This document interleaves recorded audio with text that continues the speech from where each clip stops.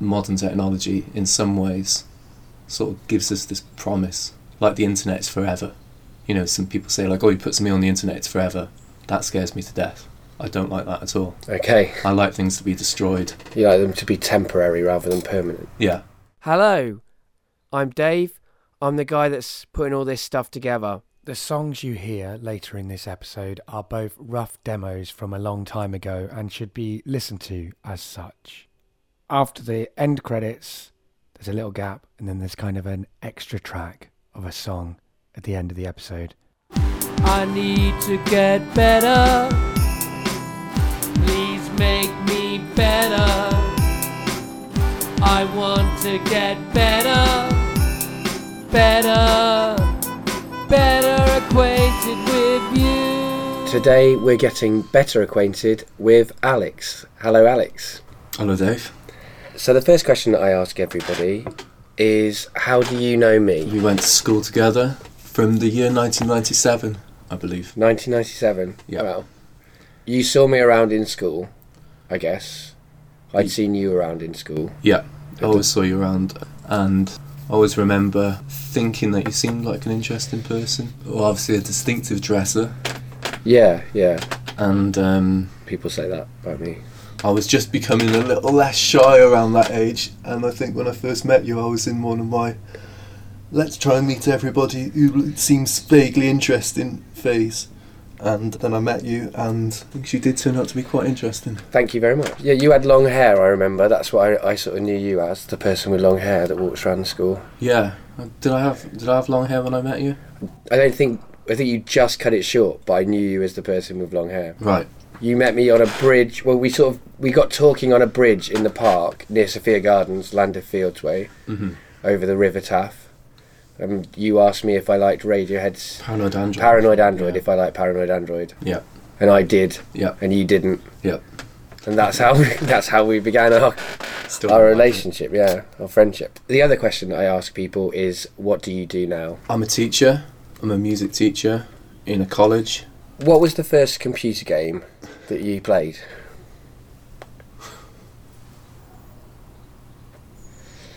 Good question. Well, the first one I remember. Yeah. And it's quite strange because it was called Rock and Rope. Right. And my mum used to take me swimming a lot when I was a little kid. Yeah. And my mum and me have like quite a big love of swimming. And we'd always walk back from swimming and would walk down the roads in Cardiff. You know St David's Hospital's on your left. Right. Okay. Imagine St David's Hospital's on your left. On my left. And there's yeah. 2 roads into town. Yeah. You know, the one that's got the takeaways on it. Okay. You know that one, yeah? Yeah. Well, they had some arcades there, and we'd always get chips on the way back from swimming. I ate a lot of chips as a child. Loads of chips, in fact. And I'd always play this game. My mum would always give me some money to play it. And it was a good game, and I've never played it since, out of kind of reverence of that memory. So you only played it once? No, I played it loads of times. Loads when you but then yeah. you haven't played it since? Yeah. You never attempted to check it out? Well, it's like when you, with things like other computer games that I've come back to, you know, you come back to it and it's always never quite the same. Yeah. And stuff like that. So it's one of those memories which I've tried to always keep Was it a platform game? really pure. Yeah, you can't really remember that much about it, but I think you had some kind of platforms and you had a little like rope that you needed to hook around the platforms, and then you swung a bit and climbed up and stuff like that. I absolutely loved it. I thought it was the best thing ever.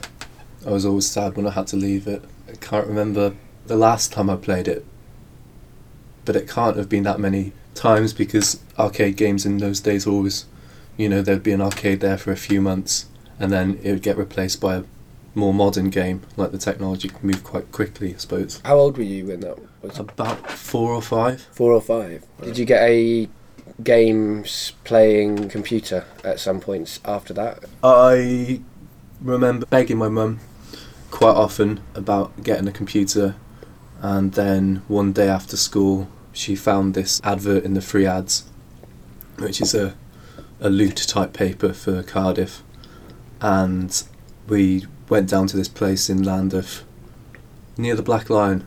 I vaguely remember. Just went to this guy's house and he was selling this Acorn Electron.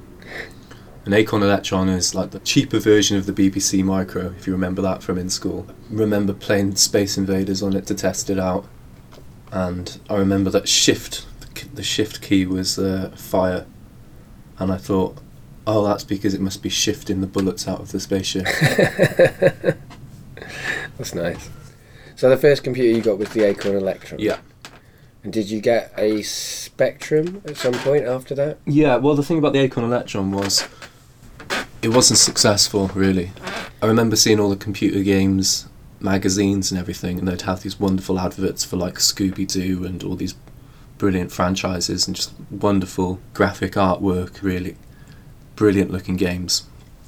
And yet there'd never be any of those games available for the Acorn Electron. So I had it for about a year or something like that, and it was a lot of fun, but I kept getting frustrated that I'd look at these wonderful adverts and it would say available on Amstrad, Commodore, Spectrum, but never on Acorn. Mm. And then my mum moved in with someone a few months later after that, and his nephew was selling his Spectrum. I bought it, and started playing Scooby-Doo and all those games that I'd been sort of viewing in the magazines for a long time, and it was really wonderful. It was like probably one of the happiest weekends of my life, actually, when I first got the Spectrum 48K. Absolutely loved it. And how old were you then? Probably about 6. Because I had a Spectrum. I can't remember when I got it. I was in Coventry, so it would have been between the ages of 8 and 12, and it was cool, but my Spectrum hardly worked. Hardly any of the games loaded up. Don't know how much that was my machine or a general problem with the computer. I'm not sure. I think it's a general problem with the computer. There's always a game that wouldn't load, or the game that would only load one time out of 20. Well, only one game would really load consistently on mine. It was Marble Madness, and that was pretty much the only game that would consistently load. Some of the others occasionally loaded, but I would go over to my friends' houses to play games on their stuff. Spectrum was on cassette, wasn't it? I mean, mine was. Yeah, it's all cassettes, yeah. And we used to tape people's games off them on cassette. Yeah. Like tape over, like, I don't know, story tapes or music tapes to get the games on. Yeah, which is quite weird when you think about it now. Yeah, you can't do it now. I mean, you can. Well, I guess you can do it with CDs, can't you? And you can burn them. Yeah, from you have computer files and stuff. Now. Yeah. So I suppose that's true, but there was the cartridge games were the ones that you couldn't copy. Yeah. Like because cartridge games are what I mostly played. I've got most of my affinity in terms of computer games goes to cartridge games, really. The N64 being my favourite console, the last cartridge game console that was ever made. Really? Yeah. After that, everybody, even Nintendo, was it's the Xbox, wasn't it? And I get very nostalgic for the N64 now, but at the time, that was the new one. You know, Spectrum was the thing everyone was nostalgic for when the N64 came out. It seems weird to think that something that felt so current is now so dated. I mean, do you find that in terms of computer games generally? You tend to like the games from your childhood more, I think, than the modern. Yeah, games. Oh yeah, definitely. I mean, I would like to try some modern games. I'd like to try that LA Noire. Yeah, LA Noire does sound great. Looks interesting, doesn't it? And I've had a bit of a renaissance with, well, a game from my childhood again, but a vastly improved game of Street Fighter 4. Street Fighter 4, and what we used to play was Street Fighter 2. That's the one I've got now. Yeah. It does make you wonder. I mean, in some ways, those games feel closer and less nostalgic now than they used to, in a weird way, because we have this sort of retro culture that goes on everywhere, or like that Retro Gamer magazine, and loads of people talking about old computer games and stuff. Whereas if you read computer game magazines from back in the 80s, which I do occasionally, you really get like the sense of how quickly the culture was progressing. Like, they talk about a game from 3 years ago as if it's from the Stone Age. I suppose one of the things I remember growing up is I always remember growing up in a really hyper-futuristic culture of computer games. Like, they were always going on, they were always moving forward. And I suppose maybe it seems that way to kids today. But that's the thing I miss the most. that sort of sense of wonder and excitement and things being replaced. But I was, even at that age, I was always really interested in the history of them all as well. So even when my friends would be going like, oh yeah, this game is great, this game from 2 years ago is outdated and rubbish now, this new thing has replaced it, I'd always be like, oh no, but you've got to understand the background and stuff. So I was always quite interested in the history of it, even at the time. Interesting. What is the appeal of computer games? I play computer games. I played them a lot when I was a kid. Now I play them very, very rarely, but when I do, it's a lovely experience, but it's very rare. But if I wasn't somebody that played computer games, what would you say to me? Like, why does it resonate with you? Why do games resonate with you? Well, I suppose they're another world in a certain way. Like the world of Street Fighter 2, for instance. That obviously doesn't exist, but it's such a wonderful flight of fantasy. There could be this green mutant from the jungle who can electrify himself, or this stretchy yogi who can hit you with stretchy arms.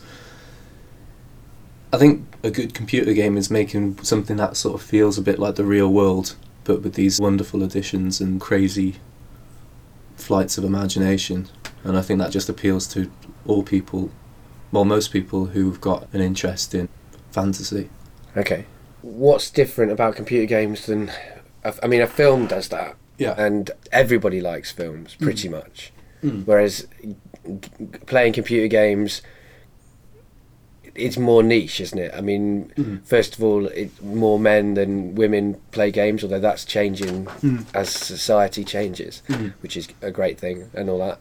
Adults that play computer games are a much smaller percentage than children. You know what I mean? Like, children play them, and then to a certain extent, I don't play computer games anywhere near as much as when I was a kid. You probably play them less than when you were a kid. Definitely, yeah. But you play them more frequently than some people, would you say? Only since Street Fighter 4 came out. Before that, I hardly played them at all. And then in the last few years, Street Fighter 4 came out, and I started getting a taste for playing it online. And playing online is a completely different kind of addiction, because the game constantly changes. The strategy constantly changes. People's approaches constantly change. So there's this idea called the Skinner box, which is like a scientifically observed idea. Basically, I can't remember the exact details of it, but you put a rat in a cage and you give it rewards, and if you give it rewards in a random way, then it gets more addicted to the process of gaining the rewards. If you just give it rewards on a regular basis or something like that, then it gets bored and stuff. But if you vary the process, then it displays signs of addiction. Basically, apparently that's what a lot of modern computer games are built on, this idea of, if you build in enough random rewards into the computer game, then people will find it hard to stop playing. Okay. So like you put in a lot of different outcomes, and when you play online with other people, those outcomes massively multiply, and the game becomes even more interesting. Okay. I think it also, maybe it more applies to like that Call of Duty style games, which I'm not really into. I've never really played those. I played the closest to that I've played is I was really into GoldenEye. GoldenEye. Yeah. I love GoldenEye. I don't love the one-player game GoldenEye though. Every time I play that, it does my head in. Well, that's the thing, because and GoldenEye, like obviously you play it with your mates and stuff, but every outcome's slightly different, isn't it? Yeah. Like sometimes you snipe at someone from a certain point, and then they fall off a bridge or something, or then you beat them to death with the hands just before as the last chance. And it's always these random outcomes that I think makes people really addicted to computer games. But what appeals to me about GoldenEye is the social element. Like, what I like about the N64 is it's a really great console to have with friends, because there's 4 controllers. So you can, like, Mario Kart and GoldenEye being my 2 big games, and I love them because you've got 4 screens, you can play together, you can play against each other. There's a lot of kind of fun to that social environment, and actually with GoldenEye, you learn the environment, like, because each of the, if you're playing multiplayer on GoldenEye, you choose which location you want to play in, and you learn your way around that location, and you learn all of the shortcuts. So if I shut my eyes, I could walk around the GoldenEye locations and like take up position and stuff like that. And it's weird because I don't even like guns particularly. I don't even approve of warfare, but I really like that game. Well, I suppose but you don't like. I suppose that's another aspect of computer games, isn't it? You can do this thing that you don't really approve of in real life. I don't really approve of street fighting in real life. No.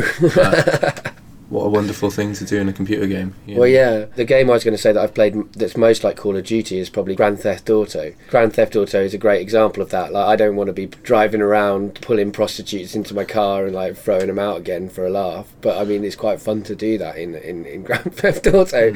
But I loved that. I got really addicted to that. But then I had to get out of that headspace really, because I just was walking down the street and wanting to jump into cars, and I mean I don't subscribe to the belief that computer games mess up people, but at the same time my experience of playing Grand Theft Auto was I just played it too much, it was all I played for like 5 days or something, and I haven't played it really since. I mean, what do you think about the computer games damaging culture argument? I can see that it desensitizes people to violence, but at the same time I'm not sure that actually makes people violent, because according to some statistics, and quite reliable statistics, I think violent crime's really dropped off in the last few years. Like, there's much less rape and murder and violent assault than there used to be. In certain groups it's still quite high, but as a population as a whole it's just dropped and dropped. That could be for loads of reasons. It could be for like things like CCTV, etc. But sometimes I wonder, is it because a lot of violent people are getting a little more of a kick out of their entertainment than they used to? And if so, is that a bad thing? No, it's an interesting question. I mean, I don't know. I mean, I tend to think computer games are just another form of art, and generally art's neutral, and it's what people make of them. If someone watches a violent film and goes out and commits violent crime, I'm not sure that you can necessarily say that's a causal relationship. You can never prove if that person would have done that anyway, or you could read the newspaper and feel very much like you're in a violent world. It's hard to say. And I'm not for censorship, so I'm always very suspicious of the argument violent computer games equals worse people. I suppose you could come up with a philosophical question, maybe a bit related to the TV show that I'm trying to write at the moment. Oh, right, okay. If you could put someone in a virtual reality world, a violent person, and they could do whatever they liked, to commit the absolute worst crimes to their heart's content, and it meant that they weren't doing it in real life, would that be a morally acceptable situation? That's a really good question, and one that you're exploring in your TV show. Yeah. You used to be... Well, you are a musician. Yeah. But you recently, in the last 4 years probably, have started writing or being interested in writing television, like you're talking about there. Yeah. That television series is Content, yeah? Yeah. That's what it's called. What's Content about? It's set in the future. It's about 6 refugees from a virtual dimension who get stranded in a devastated and apocalyptic world. Basically, they're in 24-hour virtual reality, and then suddenly they're not, yeah? Yeah. It's about the conflict between fantasy, like you were talking about in terms of computer games, and reality, which is how the world really is. Yeah, but it's also about ownership of data and stuff. Since all this iPhone, iPad thing has come around, there seems to be this move towards computer companies owning the hardware and owning the software, and people giving up so much of themselves to be a part of this network. And it's kind of exploring those ideas. What makes us human? If it's just our ideas and our experiences and our lives, then shouldn't we be worried that our lives are becoming more and more digital all the time, becoming more and more controlled by a network, more and more numbered and tagged and referenced and put in a library somewhere? And I'm a little bit scared of the amount of information that the internet takes. That's an interesting thing, really, because like you say, when you were 4 years old you were playing computer games, and you were interested in the history of technology even then. Yeah. And you have continued that on into your adult life. You're very tech savvy. You understand a little bit about hardware as well as about software, which is amazing to me. That's been your interest. And now you've come to... one of them, yeah. Yeah, one of your interests. I'm not meaning to belittle, and we'll get to your other interests, I'm sure. But it's interesting that you've come to the point where now you're very suspicious of the thing that you've always embraced. Yeah, that's a good point. I always remember having a conversation with my mates when I was a little kid, and we'd always say things like, I reckon computer games in the future, they'll just be like real life. Do you ever remember having that conversation? Something like that? I don't know. I've always been interested in the unrealness of this, so I don't know if I had that conversation, but it's interesting that you did. The graphics will be so good that you won't be able to distinguish them from reality.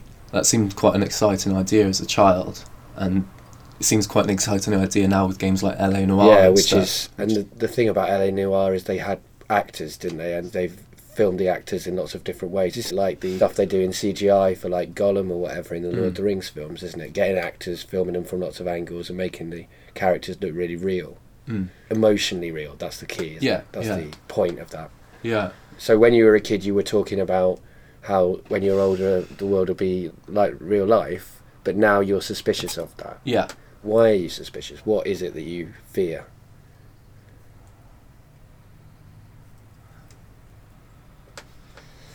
I suppose I fear well,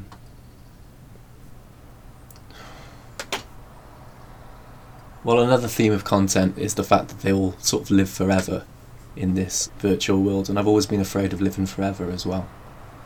I've always thought that's quite a scary concept. I went to a Christian school, and so in my early life I believed in God and stuff, and I was always worried about this idea of living forever. And I think that modern technology in some ways sort of gives us this promise, like the internet is forever. You know, some people say like, oh, you put something on the internet, it's forever. That scares me to death. I don't like that at all. Okay. I like things to be destroyed. You like them to be temporary rather than permanent. Yeah. I'm always happy when something's changing. Yeah. So I suppose I fear permanence. Okay. That's an interesting thing in a way, because we've collaborated for years creatively, haven't we? And in many ways we share a lot of the same interests creatively, and that's why we've sometimes been fruitful.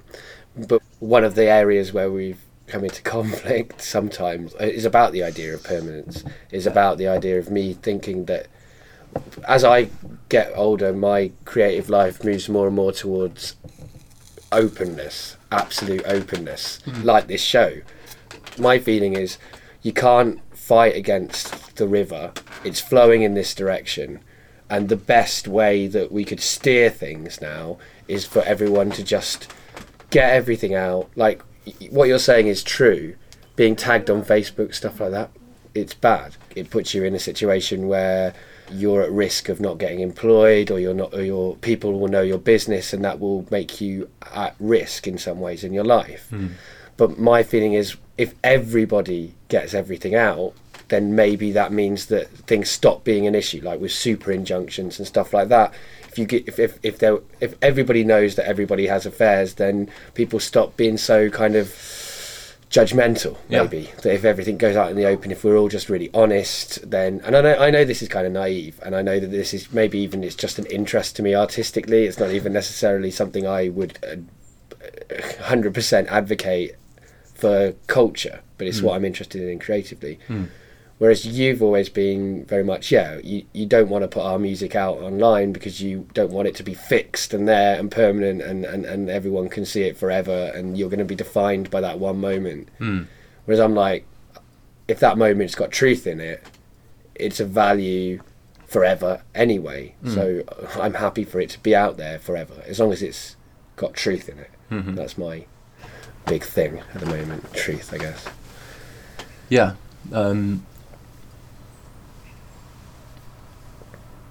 Yeah, it's definitely been a source of conflict between us. I'm going to get another chair because this one's creaking a lot. Okay. If you're enjoying getting better acquainted with me and with my guests, maybe you'd like to help other people find out about the show.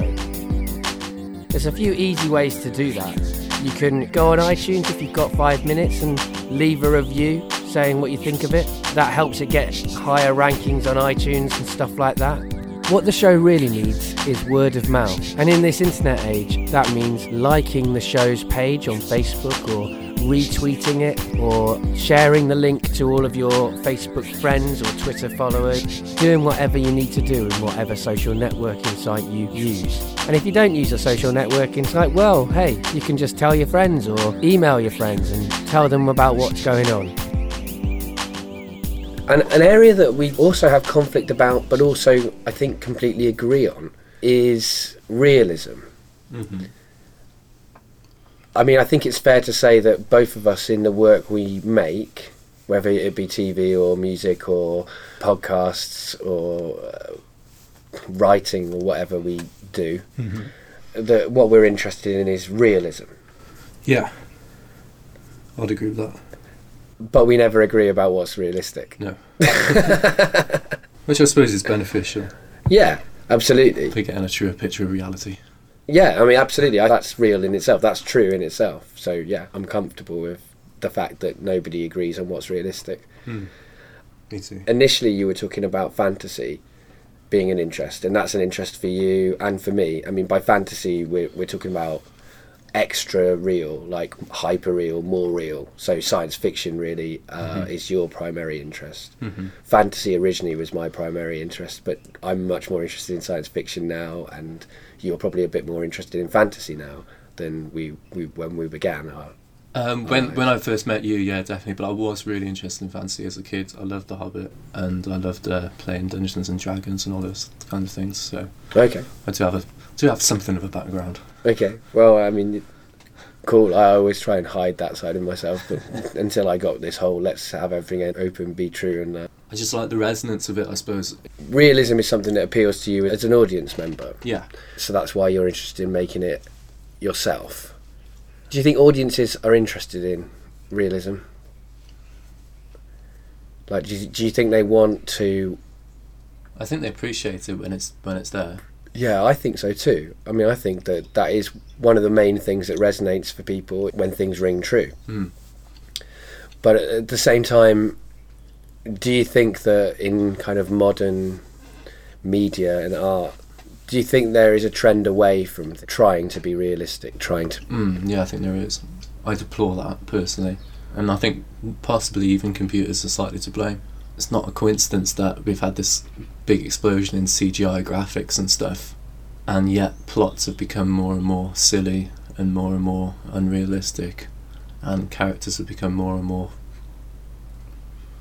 random and kind of egotistical, which is another theme that I'm trying to explore in content.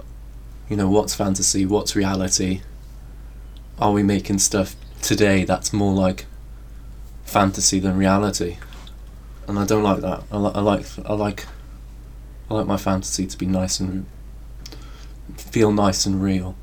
Well, I think that what fantasy and science fiction does at its best is to make us able to see reality better because you're removed from reality. That's almost a cliche to say. No, that's the perfect thing to say about any kind of science fiction. It's got to be the best stuff is stuff that deals with issues, that's stuff that's rooted in the real world and has resonance in the real world, like Battlestar Galactica, like Star Trek in its day, and less like other stuff now which I don't think really explores issues in a deep way. It's a funny thing as well. I think that as we become more and more science fiction as a place, as a culture, like I was at Salford Quay yesterday and I was just looking at the buildings thinking this is what in the 70s they imagined the future would be. We're living in their science fiction future in the 70s. Amazing. Yeah. And I think more and more artists are becoming interested in science fiction because science fiction is becoming less and less fiction and more reality. And so actually the only way you can talk about the world we live in, politically, socially, emotionally, is to deal with science fiction ideas. Like in novels, you're getting a lot more mainstream authors writing science fiction. In R&B at the moment, in hip hop and stuff, there's more and more people using science fiction images and science fiction concepts.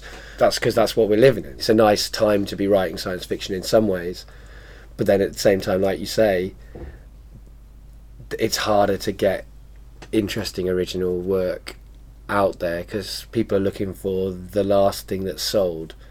Well, I think I think it's also slightly that people are scared of the stuff that could be really, really groundbreaking because it's too close to the life that we've got at the moment. Like there was this TV series called Century City a few years ago. I only recently found out about it, but it was set 30 years in the future, and it's a law firm dealing with all the problems of 30 years in the future.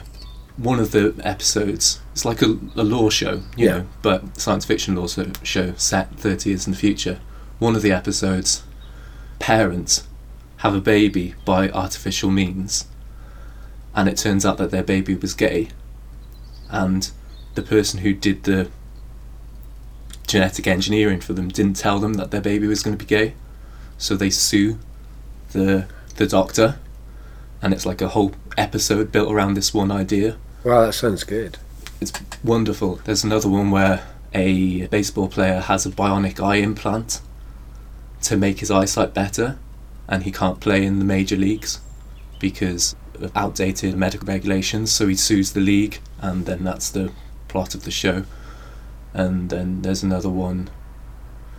Oh, there's just loads and loads of little things like that, but it was only one series and it didn't get anywhere. Yeah. And it's really, really well written. Do you think those things don't get anywhere because audiences don't like them, or because audiences don't find them? I think it's a bit of both. Yeah. I think they don't like them because they ask too many difficult questions, and they don't find them because they don't get promoted for a similar reason, perhaps. Yeah, it's interesting. I mean, I think it's interesting that you say difficult questions. Many of us may feel that our job is to ask the difficult questions, but the people who allow us contact with audiences, that's not what they see our job as necessarily being. Entertainment is what they see us being primarily needed for. That's our purpose, and that's a part of being an artist. I'm not somebody who says, oh god, yeah, entertainment is a pointless act and that escapism is a bad word. No, I don't find entertainment or escapism bad words, but I do think that if you only make art that is escapist or entertaining and there is no other difficult question element to it, then it doesn't say anything to me about my life, like Morrissey said. Yeah, good call. The other TV show that you're writing, or interested in writing, or developing, we should say, is about Neanderthals. Yeah. Now, one thing I found out about Neanderthals is you can pronounce them Neanderthals or Neanderthals. It's really a choice. Yeah. You've been correcting me about that for a while. Just thought I'd make that clear. Anyway. Well, the reason that I've been correcting you is because I want to rebrand them to some extent, or reimagine them, I should say. So I've been trying to correct people's language about them, I guess. Why does it matter if you say Neanderthal or Neanderthal? Neanderthal is older. It's like a German pronunciation that's not been used since before 1914 or something like that. And Neanderthal is a more modern pronunciation. And which one do you like? I like Neanderthal. Which is the modern one? Yeah. Okay. I suppose I'm trying to rebrand them because I'm trying to write a science fiction TV series about a Neanderthal girl that gets brought back through genetic engineering into the modern world and lives a hard life, but an extraordinary life. I guess I've even started calling her a Neander rather than a Tull, because I don't know, it just seems more, because it's still got so many bad associations, that word.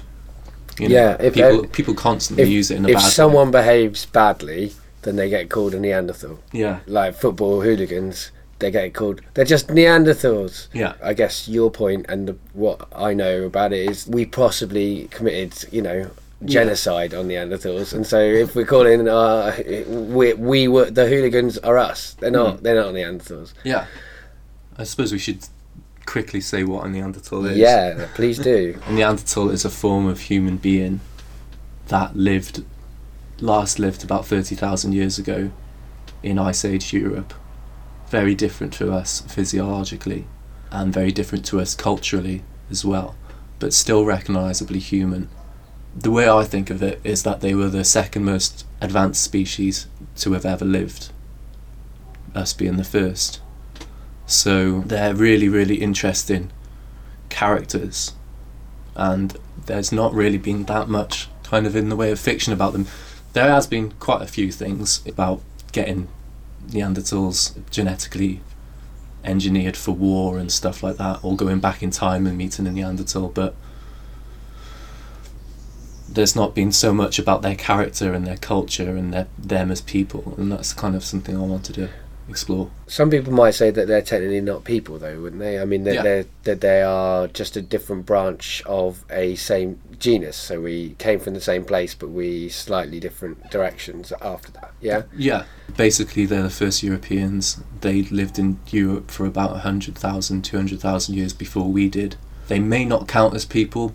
People may say that they don't count as people because they don't really display any signs of art.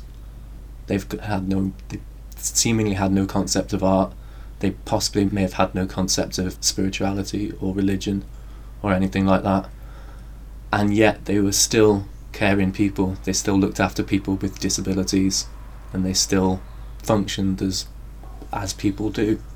Did they have consciousness? Were they self-aware?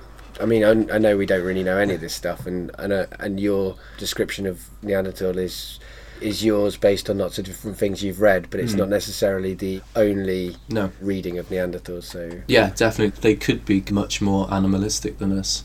Like they could be much more impulsive or violent or unsociable, but we just don't know. And you prefer to think that they're less that, yeah? You prefer to think that they are perhaps closer to us than some people say? I think that they're probably much closer to us than we think, but I still think they're very similar to us in terms of being quite violent and being very protective and territorial as well. I don't think they're angels, but I don't think they're devils either. And there's quite a lot of evidence that we probably interbred, isn't there? Yeah. Basically, anyone European or Asian in origin has got a little bit of Neanderthal in them.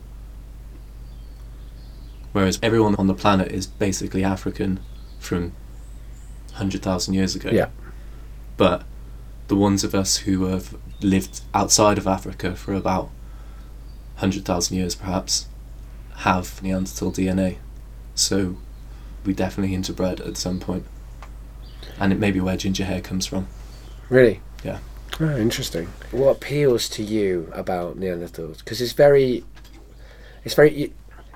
personal, isn't it? I mean, you care passionately about Neanderthals. They're the way they're represented. Your pitch for your Neanderthals show, which I think is fantastic, is very personal. Yeah. You feel a connection to Neanderthals. Yeah. Why? I feel a connection to all hominids, which is the name of any species that comes between the last common ancestor of chimpanzee and us. I feel a connection with them because they offer us some understanding of our true origin, of our true nature, and of our past. And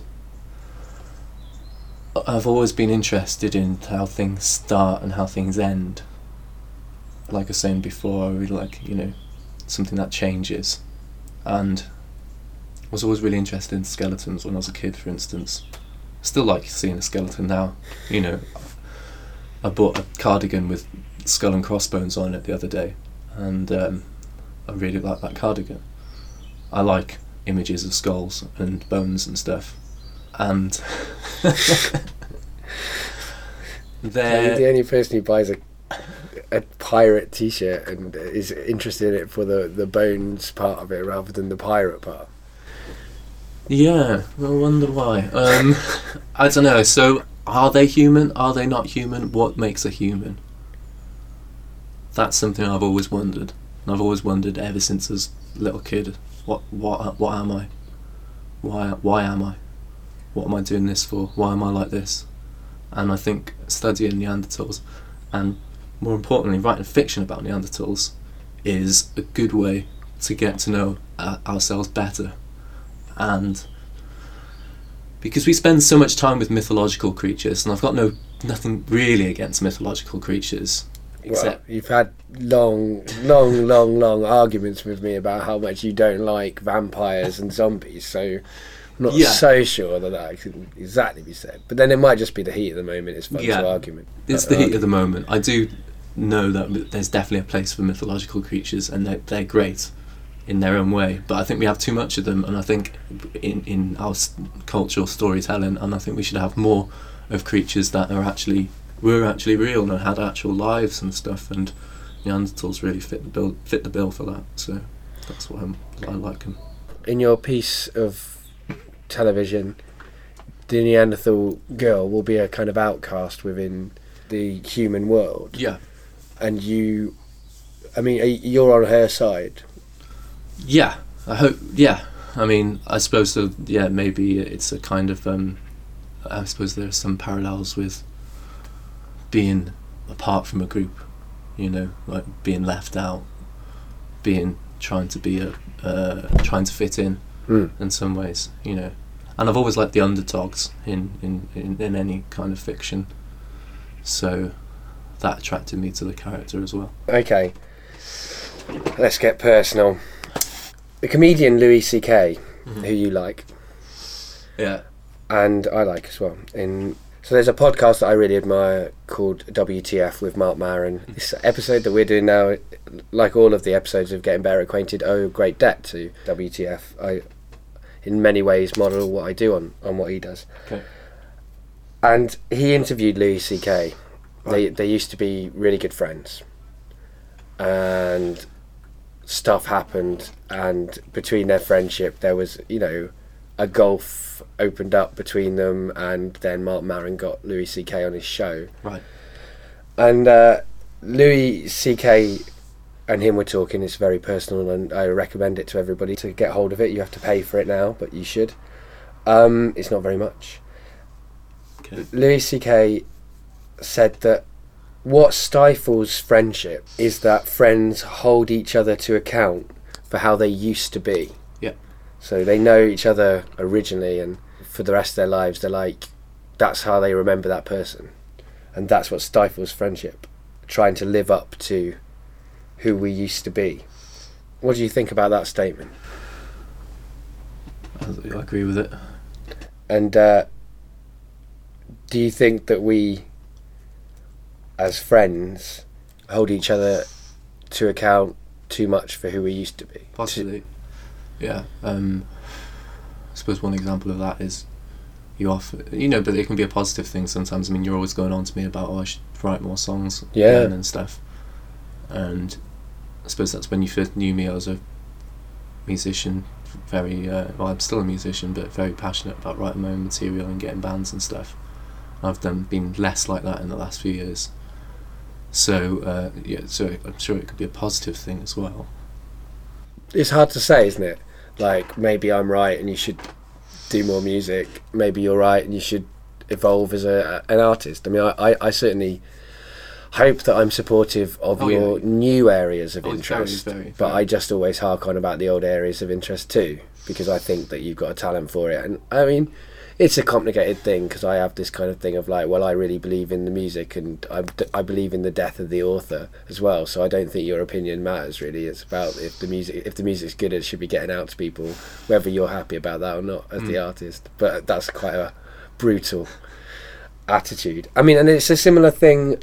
There was a time back in the day, not really very far back, not when we were kids, but after I finished university, I worked as a library assistant in Preston, and I was pretty miserable. Yeah. We were making a music project together, and that was my only kind of creative outlet. You came to stay and sort of had an intervention with me and said, what used to inspire me about you don't seem to have anymore, you said. And you said, I've lost my inspiration as a person. I don't think you feel that way anymore. No. And you might even have been right. I mean, you might have been now. I mean, when I think about that, it really hurt me at the time and really upset me. And I was like, well, what the fuck? I can't be trying to live... Like, I'm trying to live up to my own expectations. How can I live up to yours as well? But you might have been right. I mean, you might have been right that at that time in my life, I was not being as creatively fulfilled as I am now, for example. But that really... Yeah, that really hurt me. But I mean, I'm sure that... Well, I'm sorry that it did. Yeah. I don't exactly remember why I said it. No. And I think it's probably just one of those things I said in the heat of the moment. And I've got a really critical streak that runs through me. And that can hurt people at times. Well, I guess that's true, but I mean, I share that too. I mean, I can be pretty brutal in the heat of the moment without even thinking about it, and not. I don't even. I say something and then the way it will affect the other person was not what I intended to happen. So, I mean, what's the worst thing I ever did to you? I've thought about this actually. The worst thing you ever did to me was round about the same time, and think possibly at both of that times our adolescences were just disappearing, weren't they? Yeah. So we were kind of we'd finished uni. Yeah. We're in the real world. We're in sort of bad moods with each other for just because life gets you down sometimes. I think the worst thing you ever did was one time we had a bit of a party or something like that, and there was no food. No, we were all really hungry, and you made a sandwich for yourself and just refused to give me anything. Really? I don't even remember doing that. That doesn't even sound like something I would do. I must have been really angry with you. I think you were. I think it was it was just, you said something like, oh, there's not enough food for everyone, and then you went big sandwich. Was it just me and you? No, there were a few other people there. Okay, that's weird.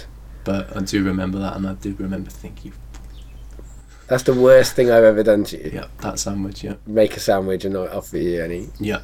It's pretty bad, but I'm surprised that there's not. I was expecting something much worse than that. I mean, that's bad, but that's... That was the one time. I was expecting something like, I don't know, where I said something that really hurt you, like on a personal level, but I guess that's a act that hurt you on a personal level. Yeah. It did hurt me. And I suppose there's been other times where you said stuff, but I can't really remember any. Well, you don't have that kind of memory. I'm cursed with this memory for if someone says something or I say something to somebody else that I think is wrong, that I just obsess about these things all the time. So I just have going around in my head, for a few years I had going around in my head, oh, Alex said lost his inspiration, and I'll have that sometimes for myself. Like, I'll say something to someone, like quite recently I said something in an email that accidentally really upset someone, and I was that goes round and round in my head as well. Even though I can deal with that spinning round in my head process a lot better these days, it doesn't make me unhappy. It was like that. I mean, I think I'm quite good at forgetting bad things and just moving on quite quickly. It's always been one of my strengths. I'm not one to hold a grudge or anything apart from that sandwich, which still hurts me to this day. Yeah, I guess. I mean, we've been friends for years now, I guess. You can apologise for the sandwich if you. Did I not apologise? If I didn't apologise, Alex, I am incredibly sorry about that sandwich thing. Sounds like I should be apologising to a whole room full of people. and that's a disgraceful thing to do. I'm sure I was probably drunk or drunk. Yeah, and it wasn't that big a deal. Well, but it's just something I remember. it's the worst thing I did to you. It's the worst thing you can remember me doing to you. I'm glad that you've forgotten the other stuff. Why, what's the other stuff? Well, I mean, I think when we were in a band together, when we were like 15, yeah. 16, 17, I'm sure I said some horrendous things to you. Yeah. You said some horrendous things to me too. But Well, that's just trench talk, isn't it? That's just when you're in the battle of art. And, I mean, people say things that they don't mean. Well, that's the weird thing. We've been friends for 15 years and we've kind of creatively collaborated for around that amount of time as well. And it can be quite a fraught relationship because there's so much built up in it. Like I was talking about it the other day and I was sort of saying the thing is that sometimes if you're creatively collaborating with a really close friend, sometimes you bring the friendship problems into the creative process. So you don't necessarily dislike what the other person's doing creatively, but you have a go at them about it because you're annoyed with them personally. Yeah. And then there's the flip side of that, where sometimes in the friendship, rather, when you go out for a drink and you should be just chilling, you bring the problems that you were having creatively into that friendship. So then you're having a go at the other person about something because you're annoyed with them because they didn't like your bass line or whatever, and it was a good bass line, they should fucking like it. And then you sort of then you have a stupid argument about politics that has nothing to do with anything. You're just annoyed about what happened in the rehearsal room or whatever. It's a weird kind of entanglement that you have to sort of deal with. But we've been friends for a long time. I mean, there have been times when I'm sure both of us have thought we might stop being friends. Would you say? No. Well, I've always thought that at some point in the future we might not be friends. Yeah. I've always thought that. I thought that, oh, well, at some point in the future, Dave will probably do this, like, I don't know, get married or something like that, and, we'll have kids, etc., and then we'll be less friends and it'll grow apart. But I've always wondered when that might happen, and it hasn't really shown any signs of happening yet. So in recent times, I've always thought, oh, well, we'll probably be mates for quite a long time now. Well, I mean, I don't. If I did get married and have kids, I don't think that would stop me being friends with you. That wouldn't be the obstacle. But you know what I mean, like, it's one of those things that... I mean, the thing I've always worried is that we'll just have a massive argument. All right, okay. And then we won't want to speak to each other again. Well... At the moment, maybe in an alternative universe that's happened. Yeah, I mean, it doesn't seem that likely at the moment. But when we're working really, I mean, I think. But you're always a bit more like, I'm not going to do this ever again. I'm not going to, you always have a bit more of an emotional putting the foot down, almost somewhat more. Well, than I do, I think. My current feeling is that I don't want to collaborate with you musically for a while. But that's not forever. It's just, I think creatively we're working towards slightly different goals these days. And so, for example, if I was to work with you writing your TV stuff, what you do I think is great. It's not what I want to do. And so I would have to change what I do to fit your thing, because we're not going to meet in the middle in a compromise position. I know that you like the idea of compromise, but we don't really do it, do we? Well, we must have been doing something for all those years that we were writing songs. Well, I guess so. Maybe compromise, maybe a form of compromise is arguing and arguing and arguing till you both make something that you're dissatisfied with in different ways. And that is probably one way you can compromise. The way I like to compromise is finding common ground. We don't find common ground, we argue. We do argue a lot, yeah. Yeah. But we usually write good material. Do you think we're better when we work together or better when we work apart? I don't know. I think we're both as good. As each other? Yeah, in terms of solo material. We have things that we'd do differently, definitely. But I think they're both, in the majority of the areas, as good as the other. It's a weird thing. I like the work we do together, the finished product, often. I like it a lot. But the process, I don't enjoy. Well, and that's that trumps it for me, and I always like the process, but I don't really like the finished product. Yeah. But I think when we collaborate, we kind of bring something to the table that the other person has less strength in. Maybe. And it challenges the other one. Yeah, and I think that's why it's successful as a collaboration. I collaborate with a lot of people. You're the only one that it's so fraught with. I'm not saying it's all you. I mean, it's a combination of the two of us when we get together. That's what happens. It's very emotionally invested. Yeah. That might be healthy for the art, but I don't know if it's healthy for me all the time. Maybe, yeah. I mean, you know, look Morrissey and Ma. You know, look at Oasis now. You know, Lennon and McCartney. Yeah, exactly. I mean, they're because that's how good we are. We're as good as these guys we're talking about, definitely. So, you know, maybe the stormy elements are a beneficial element in some ways as well. My feeling sometimes is that I don't want to lose the friendship. I'm not as committed to art as wanting to lose a friendship and make the best album of all time. I'd much rather keep our friendship than make the best album of all time. That's interesting, because there's a part of me that says if there was a chance of making a really brilliant album, then I might sacrifice the friendship. That sounds horrible, doesn't it? Yeah. But well, it doesn't sound horrible. It sounds like a choice. I understand it. I think I would have said it 10 years ago. I think when we first met each other, that would have been my line. I don't think I feel that way anymore, because I don't think the value of a good album is perhaps as high as I would have had then. You know, I actually agree with that. Yeah. There's so many good albums out there that, you know, what's another one? You know, whereas good friendships, and you know, this has been a fraught friendship, but it's been a good one, and I've been very pleased to know you, and I, you know, likewise. It's funny. I mean, I don't have very many friends who ring me up. But you know, you ring me up a lot. It's always asked me for a favour, but you know, I don't mind that too much. Anytime. But you're quite a demanding friend, would you say? I don't know. Because I think that, like, I think I'm demanding of you. Maybe. Because I mean, I think in some ways I'm a hard friend to have, but that's because of the experience of being with me. It's quite intense. But I don't demand very much from my friends exteriorly. You know what I mean? What I demand is that they will put up with me being around them. And if they put up with me being around them and I like them, then that's as far as the demandingness goes.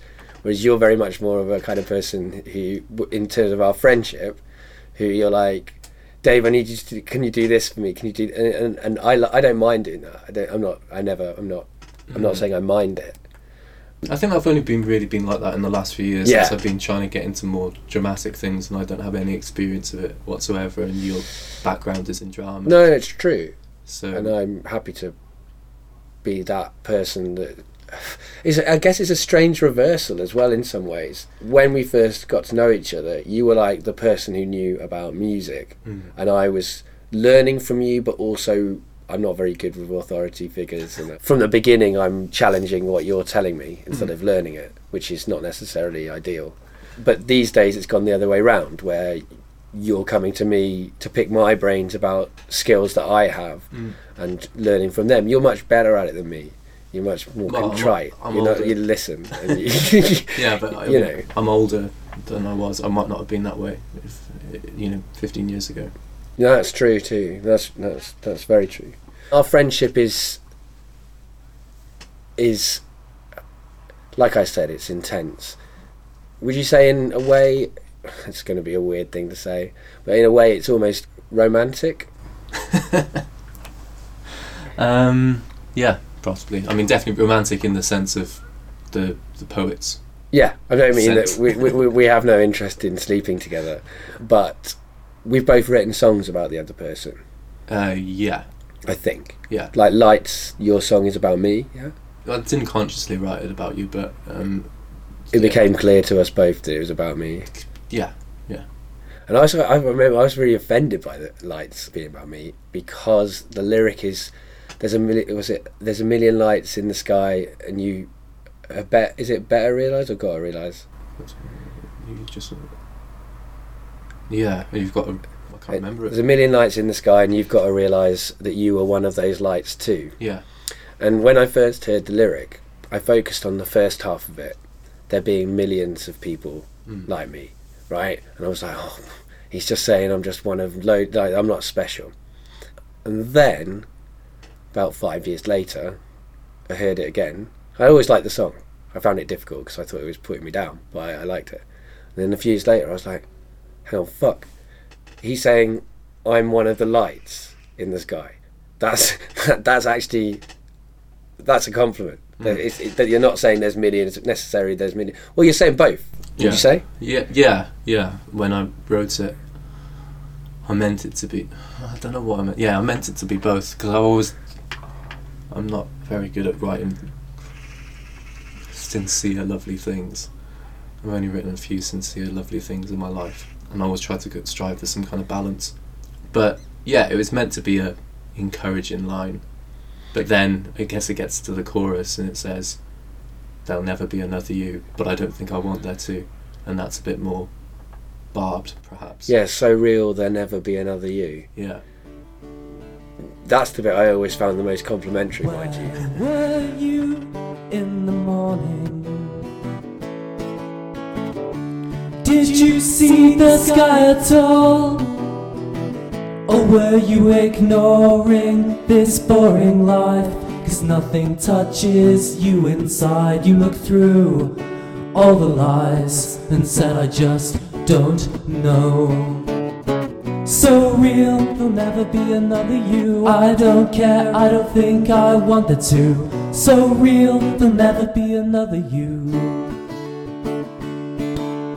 By the simple light of your soul, you came in and took off my clothes. With a million lights in the night, you have got to realize that you are one of those lights too. So real, there'll never be another you. I don't care, do you think I want it to? So real, there'll never be another you. There's nothing to be ashamed of. No, there's not, no, there's not, no, there's not. There's nothing to be ashamed of. No, there's not. Oh, there's nothing to be ashamed of. No, there's not, no, there's not. So start. Come on, let's go. And I wrote a song about you called The Bluest Line. I mean, it's about us, it's about our relationship. You don't like that song. It's never been one of my favourites, no. Why? I don't know, I'd have to hear it, because I've forgotten it.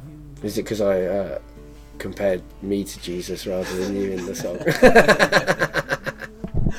Possibly. I don't know. I don't know. I mean, it's just... Is it a musical problem or a lyrical problem? I don't know. Alright, let's see if it's lyrical. Right, okay, so it's... Oh, God.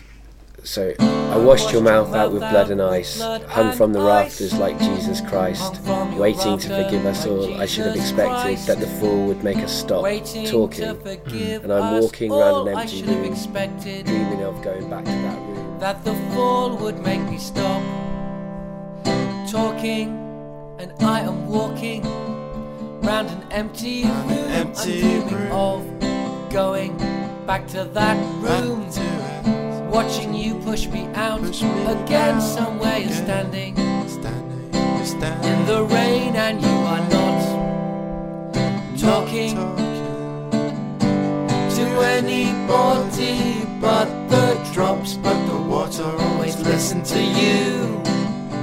The line we were was always blue. It broke us through the ceiling and the clouds. The line we formed was always blue. It's the one thing I remember of us that is true. And I'm reaching out for some paper to wrap you in when I spit you up. But we can sort out all those things later when we've drained the dregs from these cups and stopped talking. Doesn't matter whose voice is louder, both of us are mic'd up. I'm thinking of a time when you were younger, before our singing stopped us from talking to anybody but ourselves, never saying anything new. The line we were was always blue. It lied to you as you were etc. kneeling etc. Goes on. They're good lyrics. Maybe the lyrics are a little, were a little personal. Yeah. And I suppose that's something that held me back a bit from it. So you didn't like that they were personal? Because they're quite ambiguous to the audience. Yeah, they're ambiguous to the audience. I mean, that's something I learned from you. I try to emulate, is that it's nice to have an ambiguity in your lyrics. Yeah, I think I was just I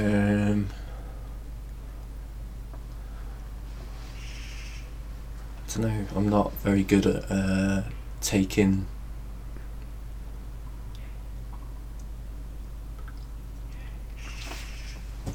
I don't know. There's as many compliments as there's insults. Yeah, but there's insults. I don't mind that.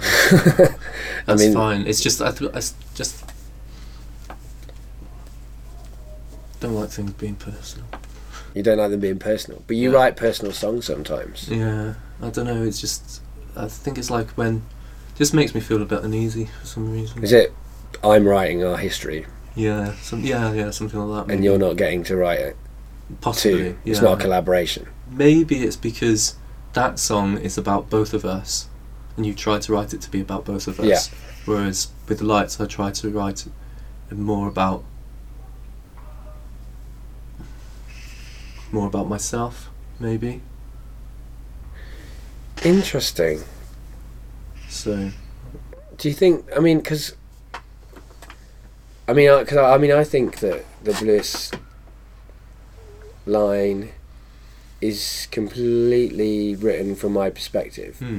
I mean, it's about how I find it hard and lovely and brilliant and terrible trying to collaborate with you, and that sometimes when we're together that seems like the best thing, the best combination, and other times it feels like it's a stifling, impossible combination where we're never going to manage to get it to work. I'm the one that's the subject of the story. Like, I'm talking to you. You're like the person I guess I'm in love with or whatever in the narrative of the song. So I didn't try and imagine your opinions or feelings in that from where I was standing. No, but I think you worked them in there somehow. It's just a bit on the bone, I suppose you might say. Feels a bit on the bone whenever I listen to that song, which is a compliment. And it's quite a conscious song as well, isn't it? It's like written. Yeah, it's really written. Like from this about this topic. Took me fucking hours. Yeah, it took me days and weeks and months to get the lyrics right before I even wrote the tune. Yeah. Right. Interesting. Whereas with Lights, it was much more just like what came out when you're playing the guitar, and then it could be about that. I mean, I don't even think I realised that it was about me until afterward. I have liked and loved a lot of your songs though, just because I'm not the biggest fan of the Bluest line. There's ones that I've enjoyed much more, like Fragile Rain for instance, which I think is a really, really beautiful set of lyrics and a beautiful melody, and there's lots of others like it as well. That's nice to hear. I mean, I'm a big fan of your work as well, as you know. I'm such a big fan of your work that I'm always hassling you to do it more. The last question that I ask people is, do you have anything that you want to plug? On Facebook, there's 2 groups about my 2 TV shows that I'm trying to write at the moment. One of them's called Content, and it's about 6 refugees who get kicked out of a virtual paradise and have to exist in an apocalyptic world. And if you search Content, a new British science, was it? Content, a new British sci-fi drama. Yeah. Then you can get the link for it, and if anyone wants to go ahead and click like, that would be grand. And then there's another one for Echo, which is the story of the genetically resurrected Neanderthal girl in the 21st century, and that's called Echo, a Science Fantasy. If you search that on Facebook, you'll get a similar link. And there's only 14 people or so who've liked Echo so far, so do her a favour and Like her. like her, because she's got a lot of issues. Yeah, well, I thoroughly endorse liking those things, and I'll put links up to them on the site. And the last thing I ask people to do is say goodbye to the audience. Goodbye. Bye.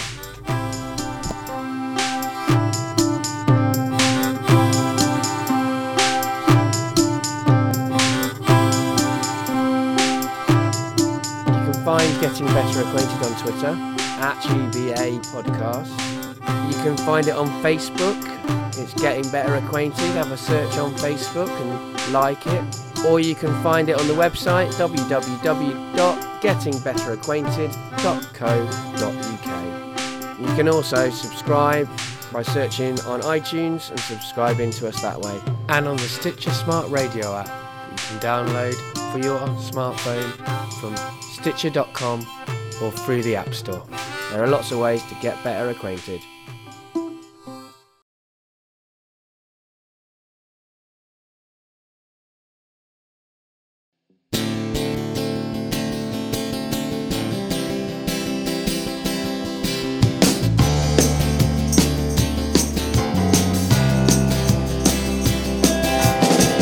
Wash your mouth out with blood and ice, hung from the rafters like Jesus Christ, waiting to forgive us. All I should have expected, that the fall would make me stop talking.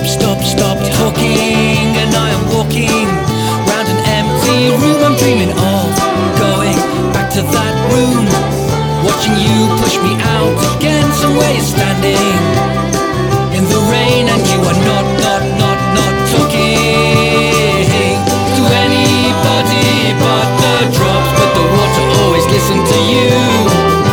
The line we were was always blue. It broke us through the ceiling and the clouds. The line we were was always blue. It's the one thing I remember of us. That is true, and I'm reaching out for some paper to wrap you in when I spit you up. But we can sort out all those things later when we drain the dregs from these cups and stopped talking. Doesn't matter whose voice is louder, all of us, we are mic'd up. I'm thinking of a time when you were younger, before our singing stopped us talking to anybody but ourselves, never saying anything new. The line we were was always blue. It lied to you as we were kneeling in the clouds. The line we formed was always blue. It's the one thing I remember of us. That is not true. The bluest line is yours and mine. The bluest line, the bluest line. It's completely smooth. The bluest line, the bluest line. It's a laughter line. The bluest line, the bluest line. It's just too cool. It's a sign. It's a sign of nothing new. It's a sign,